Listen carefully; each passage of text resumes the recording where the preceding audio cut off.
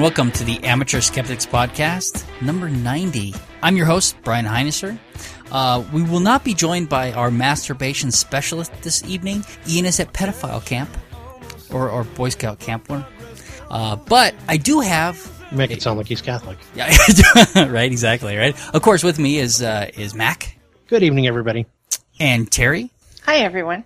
And making her return debut, Kimberly. I missed one episode. I think it can't be a debut if it's a return. What's that? I think those two things are mutually exclusive. Are they? Well, not for Kimberly, they're not. She can do them both. Wow. I'm sorry you guys missed me so much. It sounds like you had fun without me, and that's great, but I am glad to be back. You know what? We muddled through it. It wasn't quite up to our usual standards without you, but, we take what we can get. All right. We're glad you're back. Thank you. That's very sweet. All right. So the first thing I've got here is Susan wanted me to remind people about the guerrilla skepticism on Wikipedia project. They've done some they've updated Neil deGrasse Tyson's page. They're in Portuguese, in German.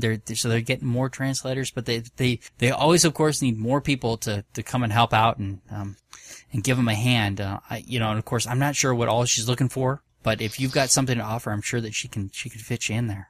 So is this where people go in and just check the accuracy and update the accuracy in Wikipedia entries? That's certainly part of it, but the other part of it is making sure that certain pages are done as well as they can be.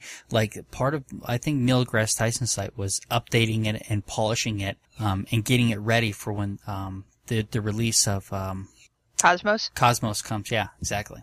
Yeah, and so I think getting it into other languages is crucial too. So translators are very much in need. Neat. That's a neat project. Yeah, it is a neat project.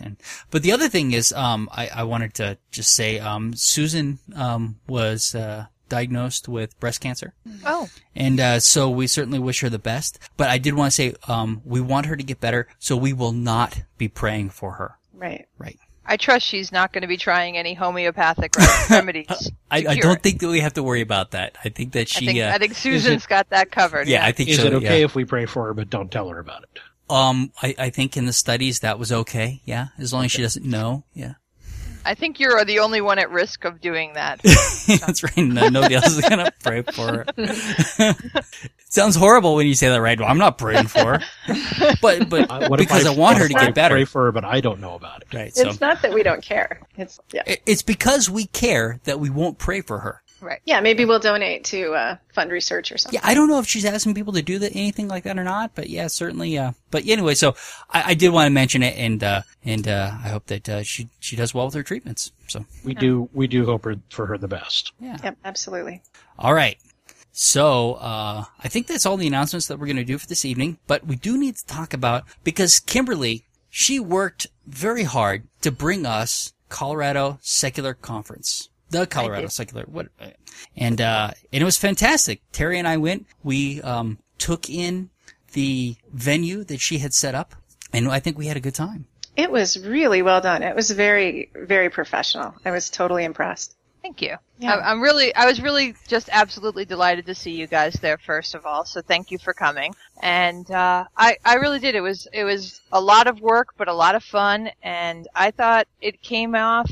I can't say without a hitch, but nothing show-stopping, nothing crucial. I think we did really good. I can tell you, I had just an absolute ton of fun getting to know Seth Andrews from the Thinking Atheist community. I mean, just a really great guy, a lot of fun to get to know, and that was probably my favorite, was just kind of hanging out with him and just getting to know him. Sometimes you get like a little blinded by the celebrity status kind of stuff. Yeah. But they're all just regular people. And he was phenomenal to see live. It was so fun to watch his show. Yeah. Well, yeah, he released that video that he premiered on YouTube that night. Yeah, he did. Shortly after he showed it to us, it was up on YouTube. Yeah. So it's called Intelligent Design from the Thinking Atheist, and it's just a really great juxtaposition of the majesty of nature against the horror of nature, and children dying and diseases and stuff. You can celebrate God's goodness, but you also have to acknowledge the awful stuff too. It was really well done. Yeah. Yeah, so that was a lot of fun. But I would say the one that I was got the most out of was actually the climate change talk. Oh, Betsy that was Weatherhead so was good. amazing. Wasn't she awesome? And really, she went through it point by point. And I think it's easy to go through it point by point when you're in with a group that actually wants to understand. And so she went through it. This is what we're clear on. This is what we're fuzzy on. This is what we're trying to figure out. And she was very honest about the information that we have and where it's leading and where it's pointing. And so it was a big help. And just to look at, this idea that it's not just temperature, that we're looking at these other factors that are changing in this whole climate change, that needs to be addressed. And I mean, a lot of them come back to heat, I think, but she's saying, but that's kind of, not the one place we have to look. We have to look at all these other factors that are signs of this climate change. So that was really good. I really appreciated her pointing out the weaknesses in their data, because I think that issue in particular gets really dichotomous. And she was really good about explaining the subtleties and explaining the trends and explaining the overwhelming body of scientific consensus on the issue. I thought she did a really nice job. Right. And one of the problems, of course, somebody else is going to look at that and because she's honest, because she's a scientist and because she's honest about the weaknesses, that's where people say, well, clearly they don't know because of these weaknesses. They'll exploit those weaknesses as if it turns the whole thing over, when it really doesn't. Yeah. Right. And she and I had a really fantastic conversation too. That's my other favorite part of the weekend, was sitting down with her, and she was asking me kind of like, well, what do you want me to go over? And I was talking about how I personally can't stand it when our side, if you will, makes these incredible claims that aren't supported. Like sometimes you'll hear people like, if we don't do something immediately, there won't be polar bears in 2 years. And then sure enough, 2 years later, there's still polar bears. And it's like, we kind of talked about this last time I was on, about how your credibility then suffers because you said something so outrageous to try to make a point that it didn't come through. Sure. That now I'm like, can I believe anything you say? And of course, there's plenty that you can believe. But hearing it like this was, I just think, so much more effective and helpful to understand it, and to really get that sense of just how big and enormous and amazing the world is, and how it all fits together. It's stunning. Yeah, I love that system stuff. It's so cool. Yeah. So she was a little bit worried about getting quoted, out of context. We did actually have somebody who called up the conference and wanted to come in, and he is a creationist with a radio program on the AM dial. And, I let him in because it's not like, it was hidden or anything like that. And, but she asked about that, and so I told her, and she's like, I'm going to go on and do it just the normal way I'm going to do it. She's like, but I guarantee you I will be quoted out of context. Sure. And that's a drag that she has to worry about that. Well, that's the whole problem with all the scientists in that particular field, is that it's a constant with them. No matter what they say, somebody else quotes it out of context. And most people don't go the extra mile. They don't care about understanding it. They just care about the way that they can spin it. Yeah. Right. Yeah. Which is a sad thing, is if you're looking for something to spin, you're not listening to what people are actually saying. Well, that's true, and they're not listening. Yeah. Right. They're busy forming the argument. Yeah, and if the polar bears are going to die in 200 years, it's still as serious a problem, Sure. and you don't need that hyperbole or you shouldn't. Let me say this, you shouldn't need the hyperbole to get the public engaged on this stuff. Like, just the bare facts should be enough to get people moving on this topic, and it's just kind of an amazing thing to watch how the media and how the public reaction goes with this stuff. There's a book called Who Speaks for the Climate by Max Boykoff. He's a researcher at Boulder too, and he studies the impact of the media messages and the media messaging on what he calls policy actors on this issue. So it's voters and it's politicians and stuff. And there's a section in there about the imagery that we use and how all this over-the-top alarmist imagery over and over and over just anesthetizes people to the issue. Like, you can be shocked the first 10 times, but then after that you just sort of start to ignore it. I think that's what you're talking about. Yeah. The other thing is that because she got up there and did speak candidly, she didn't go the extra mile to use caveats and protect herself. She was just really honest about the data, which makes for a better conversation in the long run. It also makes it easier to spin. Yeah. But in my view, as a layperson listening to her, her credibility skyrocketed by the fact that she was so honest about the weaknesses and stuff. I completely agree. Yeah, absolutely. Yeah, me too. She's great. Just an amazing person, and I bet if we wanted to do our research, I bet she'd be happy to be on and talk some more. Oh, cool. That'd be fun. That'd be good. She's so into it. Yeah, she's just an awesome person, so. Becky Hale was great. You know, she's and she's been on the podcast, and she was great on the podcast too. So she's just fun to listen to and see what she's doing. So I appreciated that as well. Mm-hmm. Even though is it Kristen Stewart? Catherine Stewart, yeah. She was supposed to be our keynote speaker on the Good News Club, and unfortunately she had a medical emergency. She could not stay in town because she had to take care of her health, and she had to cancel at the last minute. So that was pretty sad. Right, but in its place, what you managed to put together was quite fantastic. Getting Mike Smith up there to talk, getting Jeff, oh God, I can't remember. Satterwhite, thank you. Who is great. He's a fun guy to talk to too. And who the last guy is the only person I didn't know. He's Eric Cernier. He is a lawyer down just outside of Colorado Springs, and his background is that he actually grew up in the Good News Club. Actually even helped them with some of their stuff until he had his own children and started looking at the curriculum and kind of putting things into a real context and not just kind of believing all the crap he'd been told for years. And I was just horrified to kind of put all the pieces together and realize what the message was and what it had done to him and what it was doing to, other generations of kids. Was he still a theist? I honestly don't know if he's still a theist or not. I don't think he's much of a practicer anymore because of all of the stuff that's been going on. But you say that, I don't know that I've ever heard him kind of weigh in on that question. I think it's an interesting point because I didn't get the impression that he was an atheist and that he just realized the harm that this was doing to his, to other religions and his religions. And it's kind of way, like in that video where he said, where the Reverend was talking about the golden rule and how to apply the golden rule to their situation, and the idea that if you don't want it, government, you shouldn't interfere with government, and if you don't want government to interfere with you. And this idea that, that the Establishment Clause doesn't just protect the government from religion, it protects religions from government. And really, even more so. I mean, that's its original intent.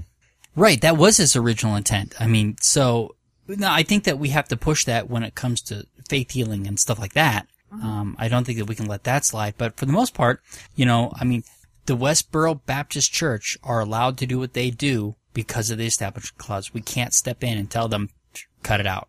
Right. And so I support their right to do that. And, as long as they don't interfere with government, and they haven't really. So, but I thought that was interesting that was a theme, even in this documentary, that was talking about what the Good News Club was doing, that a lot of these Christians were like, this is wrong and this is why. So it's not just...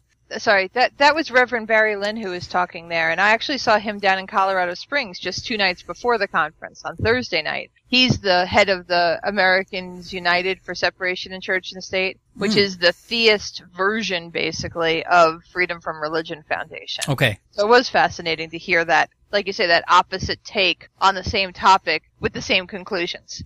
Right. And the thing is that it's important to have those kinds of allies because it isn't just an atheist issue, but it's hard to get a lot of Christians to realize that, particularly when you see the media. But it's good that we have people like this Reverend out there, that see that, and we can most definitely partner up with them because in the end, we both get what we want through that. By keeping them separate, we both win. They get to thrive in their way, and we get to thrive in ours. That's ultimately what we're trying to do. Right. It's good to have common cause too. Yeah. Yeah. Well, and atheists get a bad rap for what the Freedom from Religion Foundation is doing. But when they go out and they talk, that's one of the things that when they talk to these ministers, they explain to them, this is for your benefit. And they can, God, why can't I remember the other co-hosts, the other president's name? It's Ann Annie Laurie. Annie Laurie Gaylor, and her husband is Dan Barker. Dan Barker. And Dan Barker has talked about it. He goes out and he explains to these people why he's doing what he's doing. And when he does that, they understand. But getting that information through the media, forget it. Sure. Because it's not a big enough story if we all go, oh, hey, yeah, that makes sense. Right. So, we did a panel discussion on all the local groups that I thought was really fun. Mm-hmm. And then we had Sean Faircloth was the other speaker. Who was fantastic. Really, really engaging. And by far, him and Seth Andrews are the best speakers overall. But Sean Faircloth even, you can tell that guy was a politician. It's the way that he speaks, it's the way that he holds himself, it's the way that he engages the audience. He is so good. Yeah, well, I'll tell you, most people were outside having lunch, but I went in to kind of check, make sure all the computers and everything were set up. He did his entire speech silently at the podium with his slides, word for word, to get the right inflections, to get the right gestures and everything. I mean, he truly is a professional. Yeah. I think he is, a really good person to have in the position that he's in. And, I'm really impressed. He's already thinking 2 years down the line what we need to do for strategy. And that's huge. We wind up being so reactive so much of the time. And he really, I think, has a good sense of the long game, the long plan on this. And that's what politics is. Politics is not about the moment, it's about the trends. Yeah, exactly. And he understands that, and it's clear in the way that he presented his game plan that this is what we're going to do, and this is the roadmap. He has a roadmap for us to follow, which I don't think there's any other organization presenting a roadmap quite like that. Every other organization that I can think of is reactionary. FFRF is a reactionary. Even the ACLU is primarily reactionary. So you can check out the roadmap at the Richard Dawkins Foundation website. Yeah. He has some really good ideas. Yeah, so for $20, you could not have gotten a better conference, I don't think, anywhere, anytime. No, and can I say that I like this conference better than the big conference that we did. The what is it? Atheist Alliance? The AAA, yeah. Yeah, the AAA. Yeah. And that was a fun conference, right? But I didn't feel like I got as much for my money out of it, and this was better. I liked the smaller venue. I just liked it better. Good. Yeah, I mean, there's a lot to be said for the single-track conferences, because you don't feel like every minute you're missing something you could see and doubting yourself while you're in the middle of a speech, because you just get to be there. You get to focus, and I hope it was really personal for people. That was a really important piece to it that I wanted people to feel personal. Yeah. It was a good sized crowd, I thought. It was a good venue. Yeah. So can I tell my Satan story for the bike ride home from the conference? I have a Satan story. So Seth Andrews was the last speaker of the day and did just an amazing job from the Thinking Atheist. And he had a debate with his former boss on his podcast a week or so ago. And the boss challenged him to call on Satan to come into his life and see what happened. And so he just did this really funny bit, where he's like, Satan, use me as a vessel, and we all sort of waited for something to happen. And, of course, nothing happened. But on the bike ride home, I started hearing – I live about 5 miles east of the conference venue, right along the Cherry Creek Bike Trail. So I was riding home, and maybe 3 or 4 miles east of the venue, I started hearing tornado sirens going off in the neighborhoods. So I pulled over to get out my phone and check the track of the tornado warning and, decide what to do and to take a couple pictures. And then I started riding again, and I happened to glance down at my bicycle odometer, and it was at 666.9. Wow. Which reminded me that, a year ago, I ran into some Jehovah's Witnesses in my driveway. And after I politely brushed them off, I was on my other bike, on my cargo bike, and I glanced down, and my odometer was at 1666.66. So I think Satan is trying to contact us through my bikes. Wow. You realize that the interpretation of that number is actually hotly debated. It could be 661, it could be 669. So, the problem is the number range. of the Schwinn. And but the next day, because I talked to Stacy, and she says you got to go to the hub. They're doing pancakes. Bring the kids. So the next day, I got the whole family. We went down to the hub the next morning, And the kids were like, "What is this? What are we doing?" You know, and we got there, and we got the pancakes, and you know, and then they had such a good time. We played Munchkin with some of the other kids that were there, because there were the other kids there, and it was great. My girls loved it. We had such a good time. They are ready to come back next Sunday. So awesome. Cool. yeah, they were very excited. And check out Friday night, too. This Friday is the Friday night hub hang, and we're going to have games, and I'm going to hook up my old Wii system, and people can play sports stuff and whatever crappy games I have on the big 150-inch screen. So if you guys aren't doing anything, come by. Is it just video games, or can we find a way to do both, board games and the Wii? Yeah, I kind of figure the kids will probably take over the Wii if I know kids, and then we'll do board games and card games and stuff like that at other tables. And then some people will just hang out and talk. You know, some people aren't into the games thing. I am. Yeah, well, I've got this awesome game, but it's only good for 4 or 5 people. It's called Pandemic. And I saw that. Yeah, bring it for sure. Yeah, it's so awesome. And so, yeah, I love it. So I've got that. I got Lords of Waterdeep. I'm really getting into, I've been watching, on YouTube, I've been watching, Tabletop with Will Wheaton. Okay. And, it's a dangerous show for me because I just love these games. And, so I'll bring, that'd be awesome if we could play some games with people. So I'll talk to Jen and see if she'll let us do it. Yeah, bring the kids. Come by. I've got to say the information about the hub and what y'all are doing with the hub is so cool. I love the idea of having this umbrella facility for all of these different organizations to have events. I think that's just great. Yeah, well, now you guys know why I've been so busy. Right? Well, I know why you've been so busy, and I certainly appreciate all those things that you're doing, because I cannot do them. They're a lot of fun, and they're great people, and I do hope a lot of people heard more information and will make it down there and just check it out. I do. I really, my firm belief, and I've probably said this on the show before, is that we're ready for the next phase of the revolution. You know, we've kind of identified ourselves, we've decided on the track of reason, and now it's about community. And that's just about getting with each other. And I was pretty firm against the idea of the atheist church. But, and I think it has to do with that word church. But this kind of community building, which is, the idea is to replace the church, kind of the atheist church. I'm definitely softening to it, because it is kind of nice to have a place where you can go and there are like-minded people around you, and you don't have to fight with theists.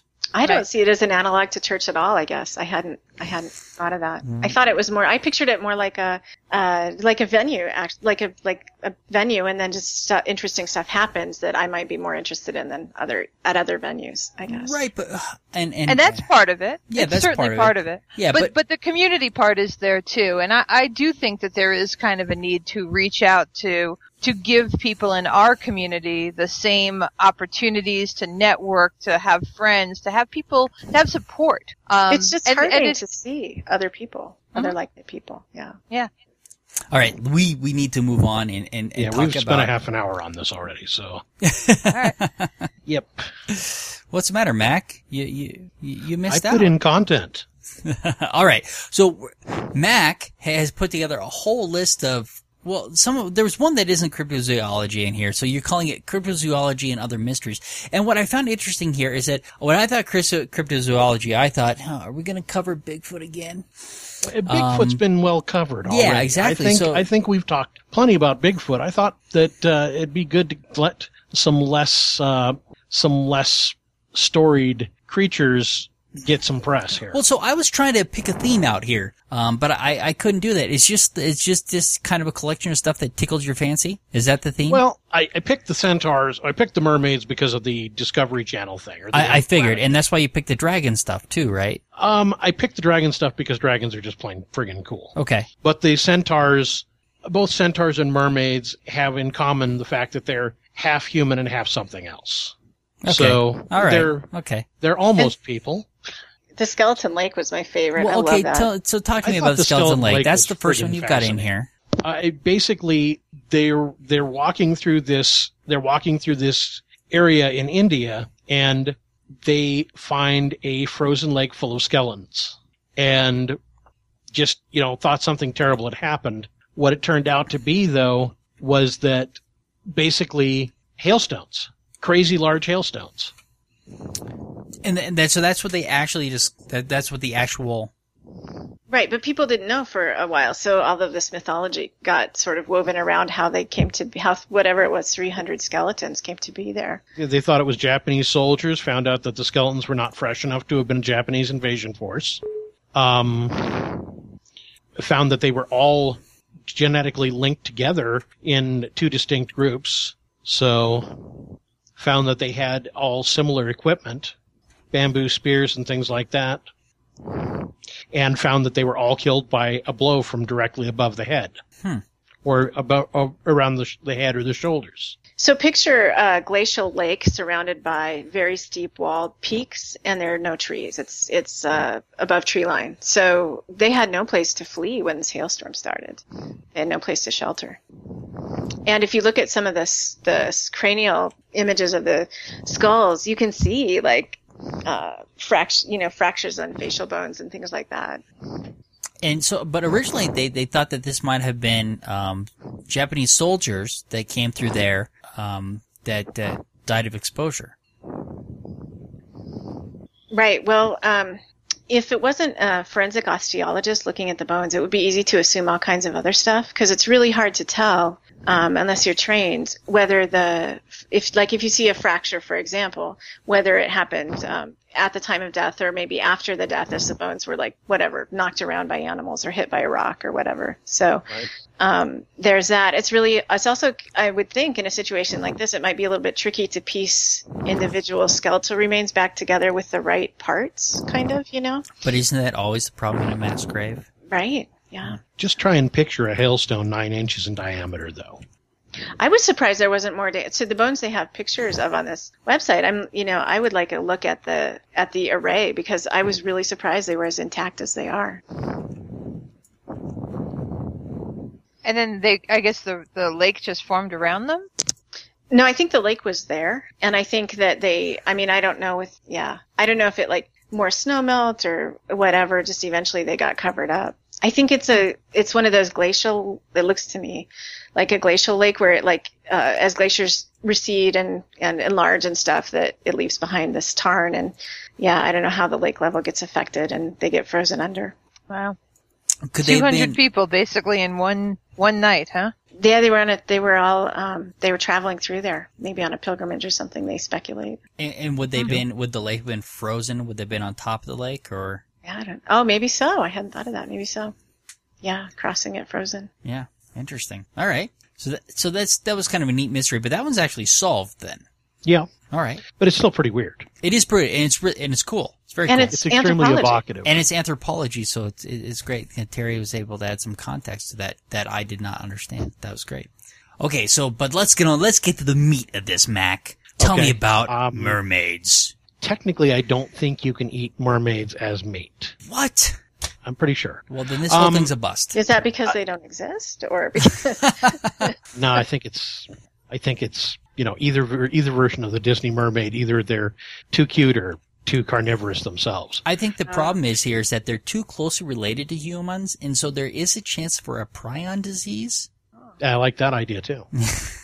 Actually, this came about. I got pointed toward this Discovery.com show about mermaids, and it was a fictionalized piece. It was a pseudo documentary, but it was still kind of interesting and kind of evocative, the thought behind it. Basically, this thing was talking about, they had these CGI sequences of mermaids down through the ages, and these remnant tribes of mermaids from when man was closer to the sea.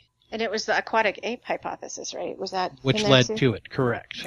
Right. Which is, it is actually kind of a fascinating hypothesis when you read through it. It's definitely got some problems, and one of the things you can tell by reading it is that it's it's one of those all-purpose answers types of deals.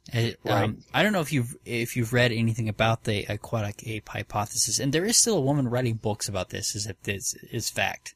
But it doesn't have as much explanatory power as our theory of evolution currently does. It kind of relies a lot on some leaps of faith and some suspension of disbelief. Huge leaps. And the other problem is that there's no fossil evidence to support it. Correct. And there's no, molecular. Yeah. Well, and the biggest piece of evidence on this, on the non-existence of mermaids, is actually the fact that the Weekly World News confirmed that mermaids do exist. Right. That's it. And I think the only true headline that the Weekly World News ever published in all of its years of publishing was that it was going to be going out of business, and that was the last issue of the Weekly World News. And even when I saw that, I actually didn't believe it. And you were right not to. But no, so this show, Mermaids, the Body Found, was kind of interesting. I see you found a Snopes article about it there, Brian. Yeah. Which was pretty cool to read through, but it was a good piece of fiction, and there were actually a lot of people that were kind of convinced by it when they were watching it.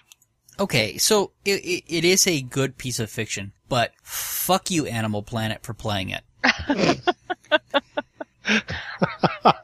What did I see? There's a word for it. What is it? It's like pseudo-documentary. Yeah, it's a pseudo-documentary, and the problem is that it the only time that they tell you that it's a pseudo-documentary is in the credits, and it's right. And it's not like, and many people saw that, and because it was on Animal Planet, it got credibility. Well, they framed it like they filmed it like a documentary. The narrator sounded authoritative. I mean, they treated it like a documentary, and yeah. So I can see why people got sucked in. I don't know. It's just me. It's like the History Channel talking about ancient aliens. Right. Yeah. They've all gone off the deep end. They've completely gone off the rails. They're getting people to watch, which is what they want to do. They're getting people to watch by evoking things that people are going to be interested in. Yeah, but they did have a mission to start with. The History Channel was supposed to be documentaries about history. And once you start having ancient aliens and shit like that, it's just... Again, it goes back to that conversation we had about how you ruin your credibility. The History Channel is supposed to be documentaries about history and people shooting a lot of guns of different types.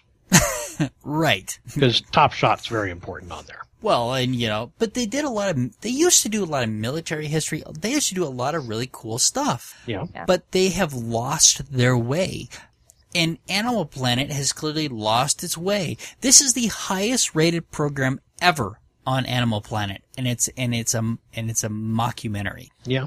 What was interesting to me about watching that series too was it made me see. I'm going to bring anthropology again because when you look at artifacts or when you look at bits of history that we don't have writing for, it's really hard not to autofill the missing pieces, right, with your own biases or whatever. And they just they would have like a scrap of imaginary evidence, like the tiniest little particle, and then they would build this entirely huge origin mythology around like this one thing that they didn't really understand. And so they had like their behavior. They speculated about behavior, and they speculated about, the guy sacrificing himself to the megalodon for the good of the rest of the. Oh, and that was beautiful. That was beautiful. They just manufacture all these stories around it. Now, I think I'm checking right now, but I think the first one, they did two different things about mermaids, and I think the first one they did was in 2011, was it not?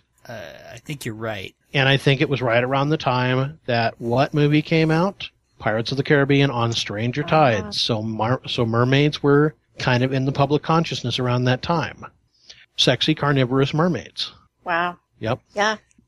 But here's the problem, is that does anybody, maybe they do now, but prior to this, does anybody expect to watch something on Animal Planet, a Discovery Channel, that is not in some way actually science, in some way verified, to be a complete farce? No, and if you see it on Animal Planet, you would expect it to be about real animals, and you would expect it to be factual. Sure, I agree. That's why I never watch it.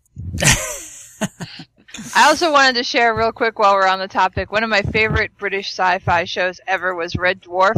I'll go real briefly. One of the characters on there is supposed to be evolved from a cat, and so they go to this world in which they can kind of create anything, like their heart's desire becomes reality. And so the cat is talking about his girlfriend who's a mermaid, and she comes out of the water, but she's a fish on top and a woman's bottom half. Right. And the other guys try to tell him that that's the wrong way around. And he's like, what are you talking about? It's really kind of funny, especially how sexualized the mermaids are, that you would think that they would be more interested in the lower torso being human-ish and accessible, and yet it's always seen where that's just one long fish body that you couldn't be sexual with. That is why we have, evolved the, when she touches land, her tail turns into legs. Sure.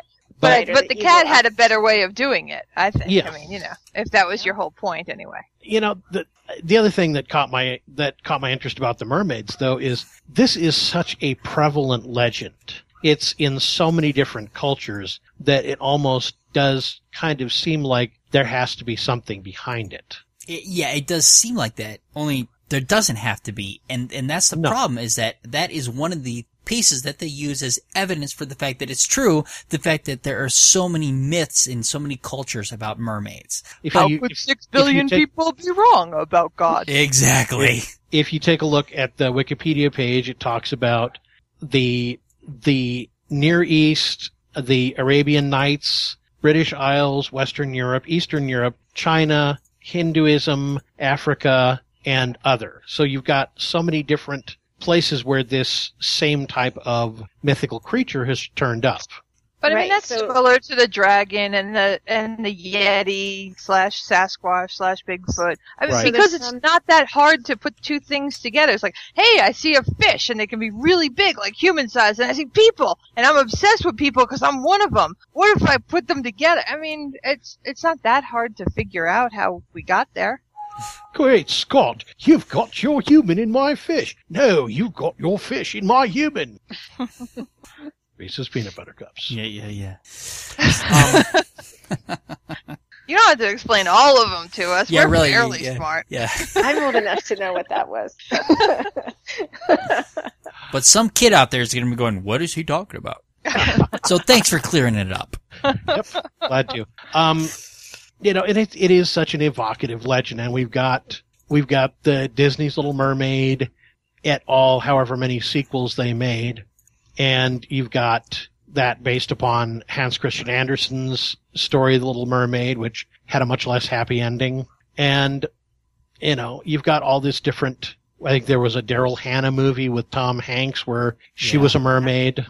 Oh yeah, that's a lot of folklore on that topic. Yep.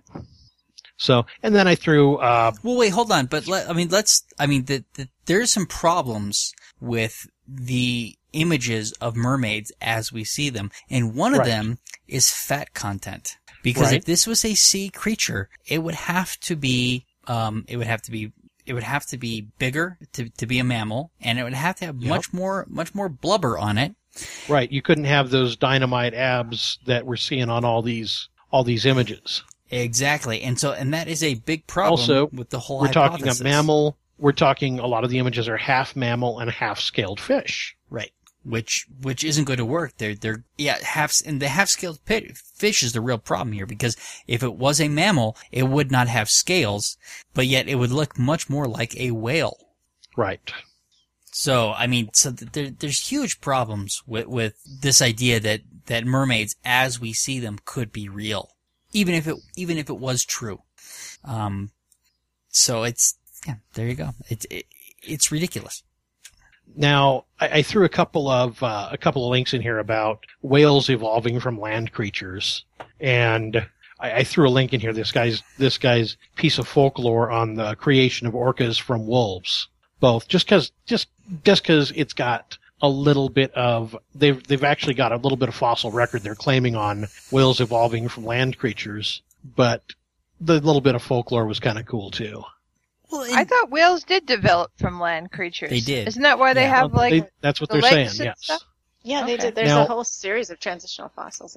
I got asked a question about whether if orcas evolved from wolves, could they interbreed with dogs like wolves can? The answer is which no. led me. Well, no, hold on. I want to see. This is the crossbreed I want to see. I used to want to see a Chihuahua Mastiff crossbreed, but now I want to see a Chihuahua. Well, thank you, Kirk Cameron. I don't want to see a Chihuahua anything. But that's my own bias against Chihuahuas. Come on. They're awful. Killer whale with things. a big old head. Oh God. Chihuahua. Chihuahua. Anyway. Do you know Yeah, that starts see, I getting can Google bring. hits. Yeah, never mind. I was gonna say something uncouth. Since Ian's not here, I was Do gonna it. cover masturbation. For Come just a on. second. Somebody has to do it.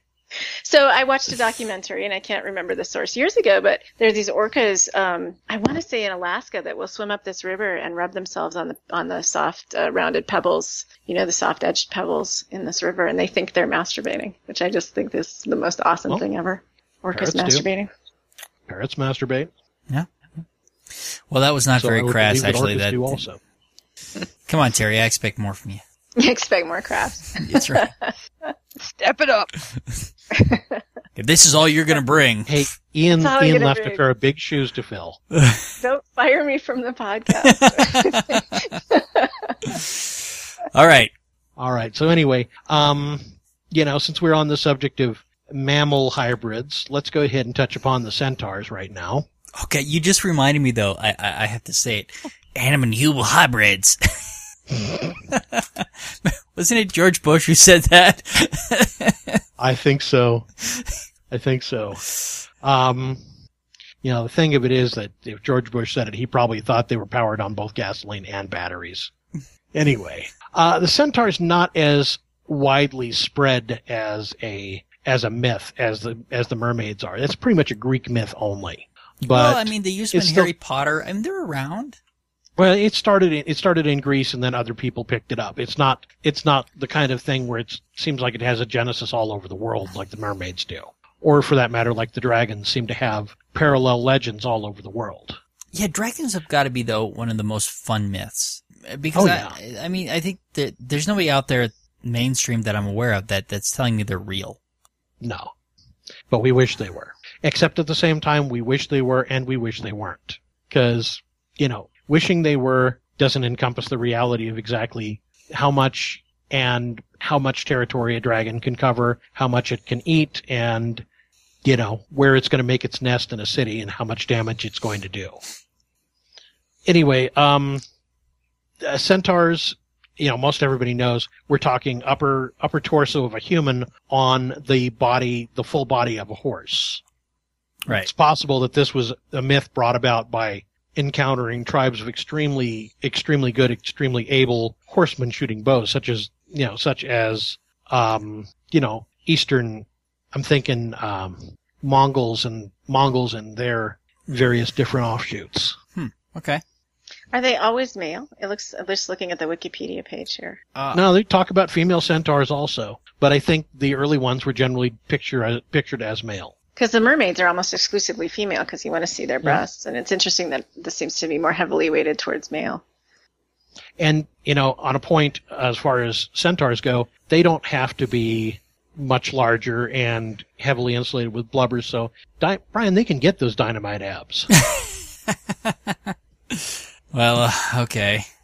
Well, they've got to have, where are the muscle attachments for the forelegs, right? Maybe is it in their abdomen? Where does that? Yeah, that is kind of odd. It would have to be. And yeah, but which abdomen, right? The horse's abdomen or the human abdomen? Are there two sets of organs? I don't think there would be two sets of organs. I think that, everything in the torso would probably have to be muscle pretty much exclusively. Just like in the human torso would pretty much have to be muscle. And, whatever esophagus and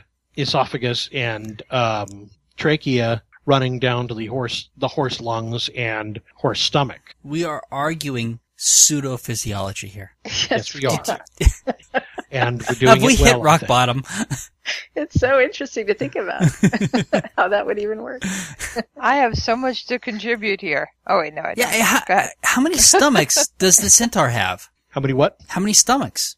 Well, horses just have one stomach, don't they? Yeah, I think you're right. Yeah, they're not. We're talking cows Yeah. have 4 stomachs, but horses have one. All right. So I would think they would only, now here's a question. Are centaurs grain eaters like horses, or are they more omnivorous? Well, you have to look at their teeth, right? Their Yep. teeth. If it's human teeth, they're masticating a variety of plant and carnivorous sources. So Can they smell their own butts? How much I'm a little flexibility stuck on do how they come you got? don't have any half cow, half man. Right, exactly. Why not? Well, actually, there are half cow, half man, but What? that would be minotaurs. But Oh, I guess it's that's- widely acknowledged to be pretty much half bull. Half bull. Okay. Well, that's awesome. Is Terry going to continue to encourage him? Yes, she is. Absolutely. Yes. You can count on I'm it. sorry, I have a soft spot for plants.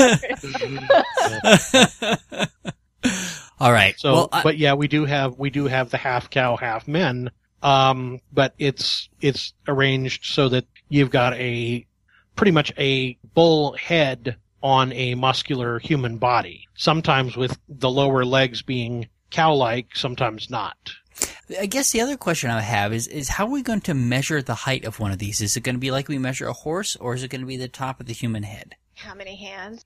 Well, measuring horses isn't to the top of the head, though. No, that's what I'm saying. It's to the shoulder. Yeah. Yeah. So how are we going to measure the centaur? Like we do horses, or like we do humans? I would say to the horse shoulders, right? The horse Really? where his gluteal muscles, if you can imagine the man's But unlike the ass, horse, where his ass would be, is where I think we measure the. unlike a horse though, because the horse is bent over, right, and they can the neck goes down, and they can kind of. I mean, your centaur's not going to do that.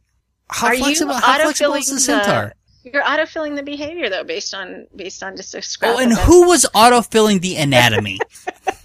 Well, now, see, if you scroll down the Wikipedia page, we have a real centaur skeleton. I see that. Yeah, that's Sure. awesome. Actually, it looks pretty good too. It's a good fake.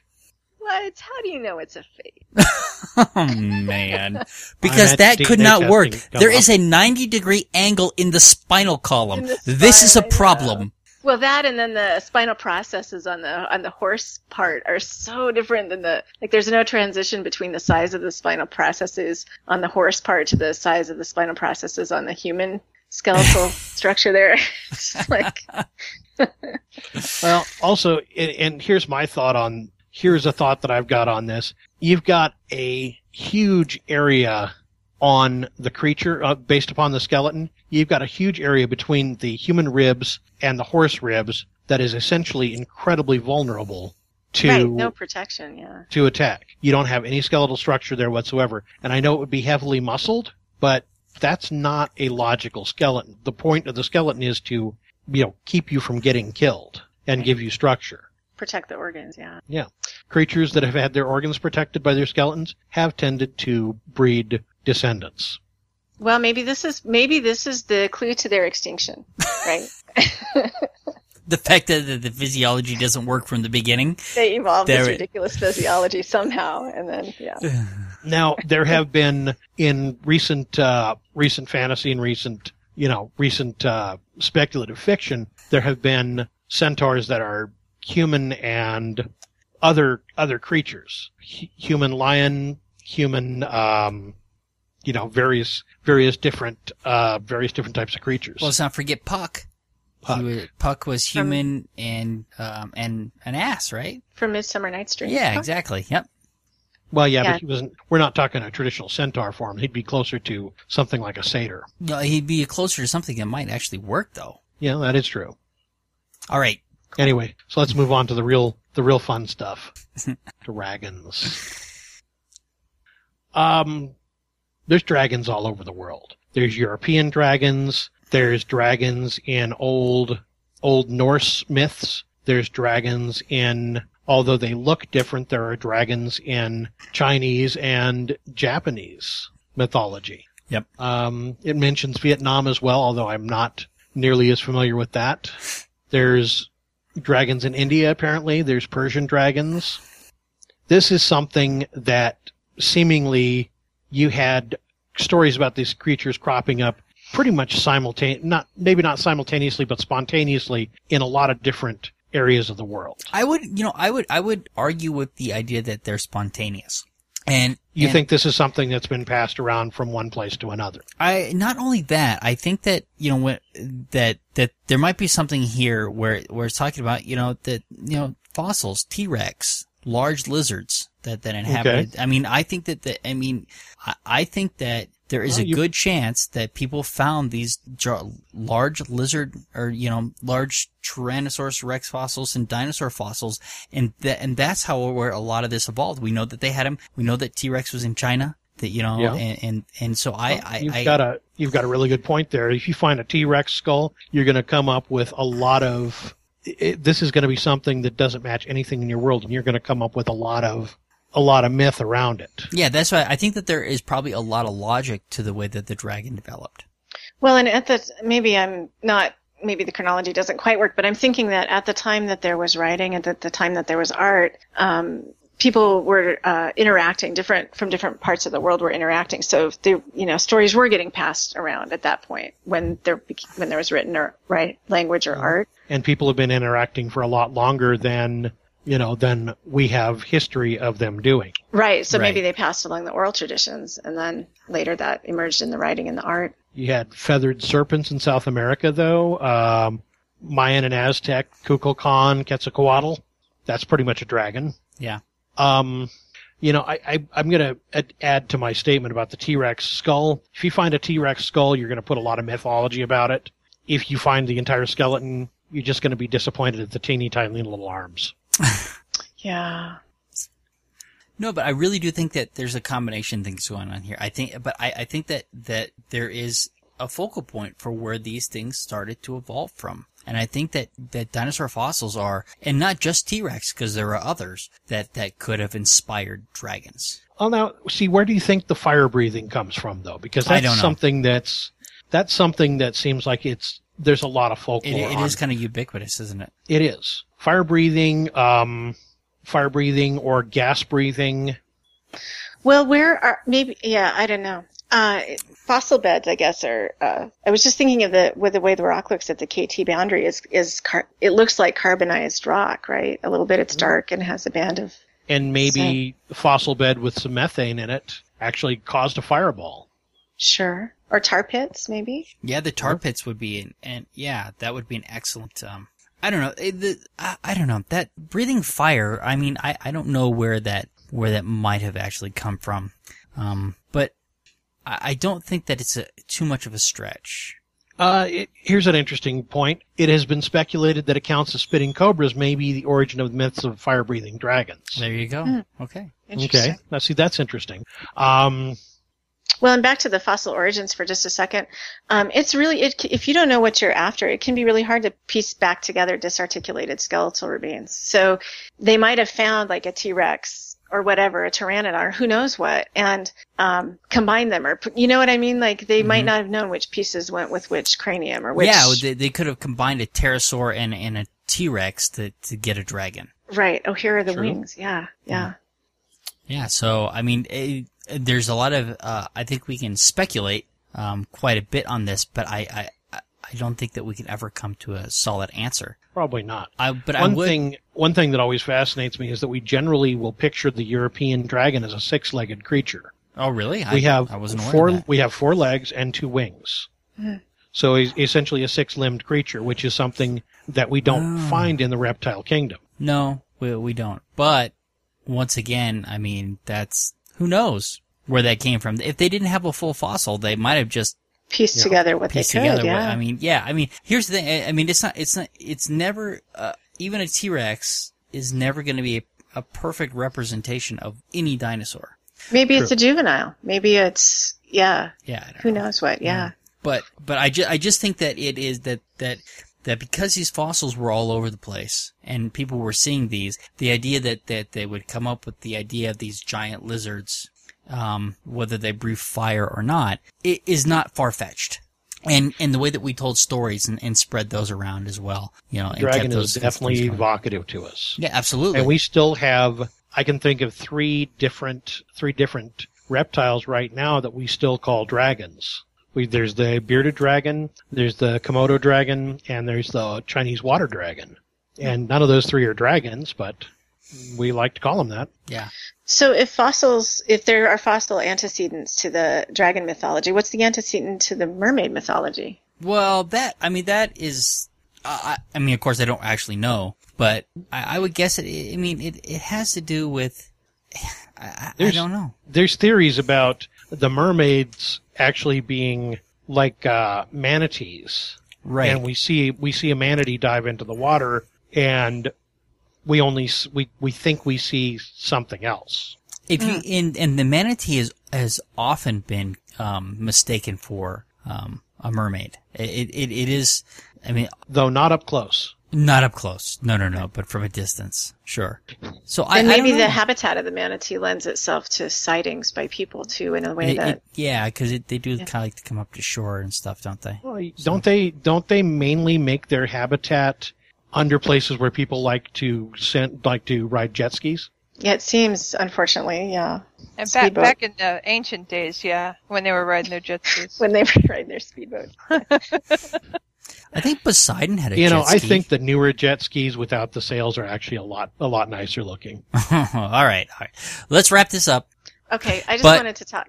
Oh, go ahead. No, go ahead, talk. I was Because just gonna I have mention- our finishing question that I want to wrap up with. Oh, okay. I was just going to mention otherkin as a category when I was kind of looking through this for the podcast prep. Oh yeah. According to Wikipedia, otherkin are a community of people who see themselves as partially or entirely non-human. They contend that they are, in spirit, if not body, not human. So it's like people who are part vampire or part elf or things like that. And yeah, Gawker has a really good article that I put the link up for too. And it's very funny. This writer is very funny. And it sort of mocks it a little bit. But they build these whole identities around this idea that they are part something else. And it's like maybe a subcategory of transhuman or whatever, but also maybe possibly with a dash of mental illness thrown in. So yeah, All right. it's interesting. Okay. I don't know if it's necessarily mental illness to want to think that you're, to want to live a rich fantasy life, to want to be something that other than your mundane existence. That is a whole nother podcast. Yeah, I don't think it's necessarily mental illness, though. Yeah. I think it's just human imagination. So, all right. Right. So, Yep. yeah. But All right. I you know what? I'd like to explore that, but in a whole context. Because I would like think to do that's that really too. I interesting. think that'd So, be a very cool yeah, podcast so- to do. All right. So I'm going to steal Monster let me- Talk's final. Hold on. Oh, go hold ahead. on 1 second. I'm going to ask a question here real quick, and then you can get in that final question. Okay. And the artwork depends upon this. Okay. So, if you were one of these species we've talked about here, what would you be? Oh, I'd be a dragon. Actually, I might be an orca, but a dragon. I'll choose dragon. Okay. Terry's going dragon. There can I be know more she than took- one dragon. No, there can But- be more than one, Kimberly. There can be more than All one. right, then I want to be a dragon too. Well, why wouldn't you want to be a dragon? Dragons. I mean, dragon trumps everything. yeah, it kind of does. I think Brian's going to end up being a mermaid. Be a reverse mermaid, Brian. Merman! Merman! Can we just choose one for Ian? Can we just pick Ian? Oh. Make Ian a reverse centaur. I was going to ask you, I mean, yeah, but I mean, what is everybody's favorite cryptid? Oh, I like Bigfoot. I think it's all bullshit, but Well, of man, course. if there was a primate that was alive today that we haven't discovered like that, a huge charismatic megafauna type thing, that'd be so cool. Bigfoot is cool because it's actually plausible, and we do have an ape that, Gigantopithecus, Right. that is could potentially have been Bigfoot. So that's what's neat about it, I think, is that there is some plausibility there. But I think the sightings are utter bullshit, except for the wormhole sightings. I think that those are absolutely true. I think that they are going through wormholes and vortexes. All right, Kimberly. My favorite cryptid? Gosh, I tell you, for a very long time in my childhood, I thought that Loch Ness Monster was probably, made sense to me. Mm-hmm. I didn't quite get the full scale of how big or not big the loch was, but, I liked it for a long time. I saw a replica of Nessie at the Celtic Fair this weekend. There was a Celtic fair this weekend? In Elizabeth. That's why I missed the pancake breakfast. Oh. All right, Mac, what's your favorite cryptid? I'm going to have to go Chupacabra just simply because it's got a cooler name. That's That a is good one. a cool name. I Yeah. like the Japanese Oni, which are kind of like demon characters, and they have different kind of morphs and stuff like that. I like the Oni. I think that's how you say it. I could be saying it completely wrong. Oni's actually correct. Is it? Okay. Yeah. Yeah. Yeah. That's kind of what I like because, and they're not just one thing. They kind of are. They're kind of a variety. That's what I like. So, but here's another question that I think is valid. Is that we've gone through these things. None of us here believe that any of these are real. But does that detract from their mystery and the fun that can potentially be had with these things? Absolutely not. It does not detract at all. In fact, if anything, if anything, it probably makes them more interesting that they've actually managed to maintain themselves in our collective unconscious as strongly as they have. Excellent. Yeah, that I agree. They're still fascinating. And in the fact, mermaids and the dragons seem like they stick there without much help. The centaurs have had a little boost here and there. Narnia, Harry Potter. Mm-hmm. Well, I think in some ways it's more fascinating because if they aren't real, the origins and stuff like that, all that kind of stuff, even just to speculate that we have is a lot of fun there. It is a neat topic. It's unfortunate that I think some people take it too far. It's neat to think about. It's neat to think about the stories we tell, though. Yeah, absolutely. From a folklore perspective, it is fantastic. All right, I think that'll wrap it up. Say good night, everybody. Good night. Good night, everybody. That's another one in the can. Good night. I know you've been missing that. Thank you for listening to the Amateur Skeptics Podcast. For more information about the Amateur Skeptics, go to amateurskeptics.com. To send us feedback, suggestions, or big flaming insults, feel free to contact us at WTF@amateurskeptics.com. Other contact information can be found on our website. You can leave a voicemail for the Amateur Skeptics Podcast at 720-295-7785. Music for this podcast was provided by OFM. To find out more about OFM, go to myspace.com/OFMHQ. This podcast is released under a Creative Commons, No Derivatives 3.5 license. Thank you for listening to the Amateur Skeptics Podcast. Amateur Skeptics website, Facebook, and podcast album art is provided by and copyright Shadow Knight Digital Portraiture. Larger prints or custom pieces are available upon request.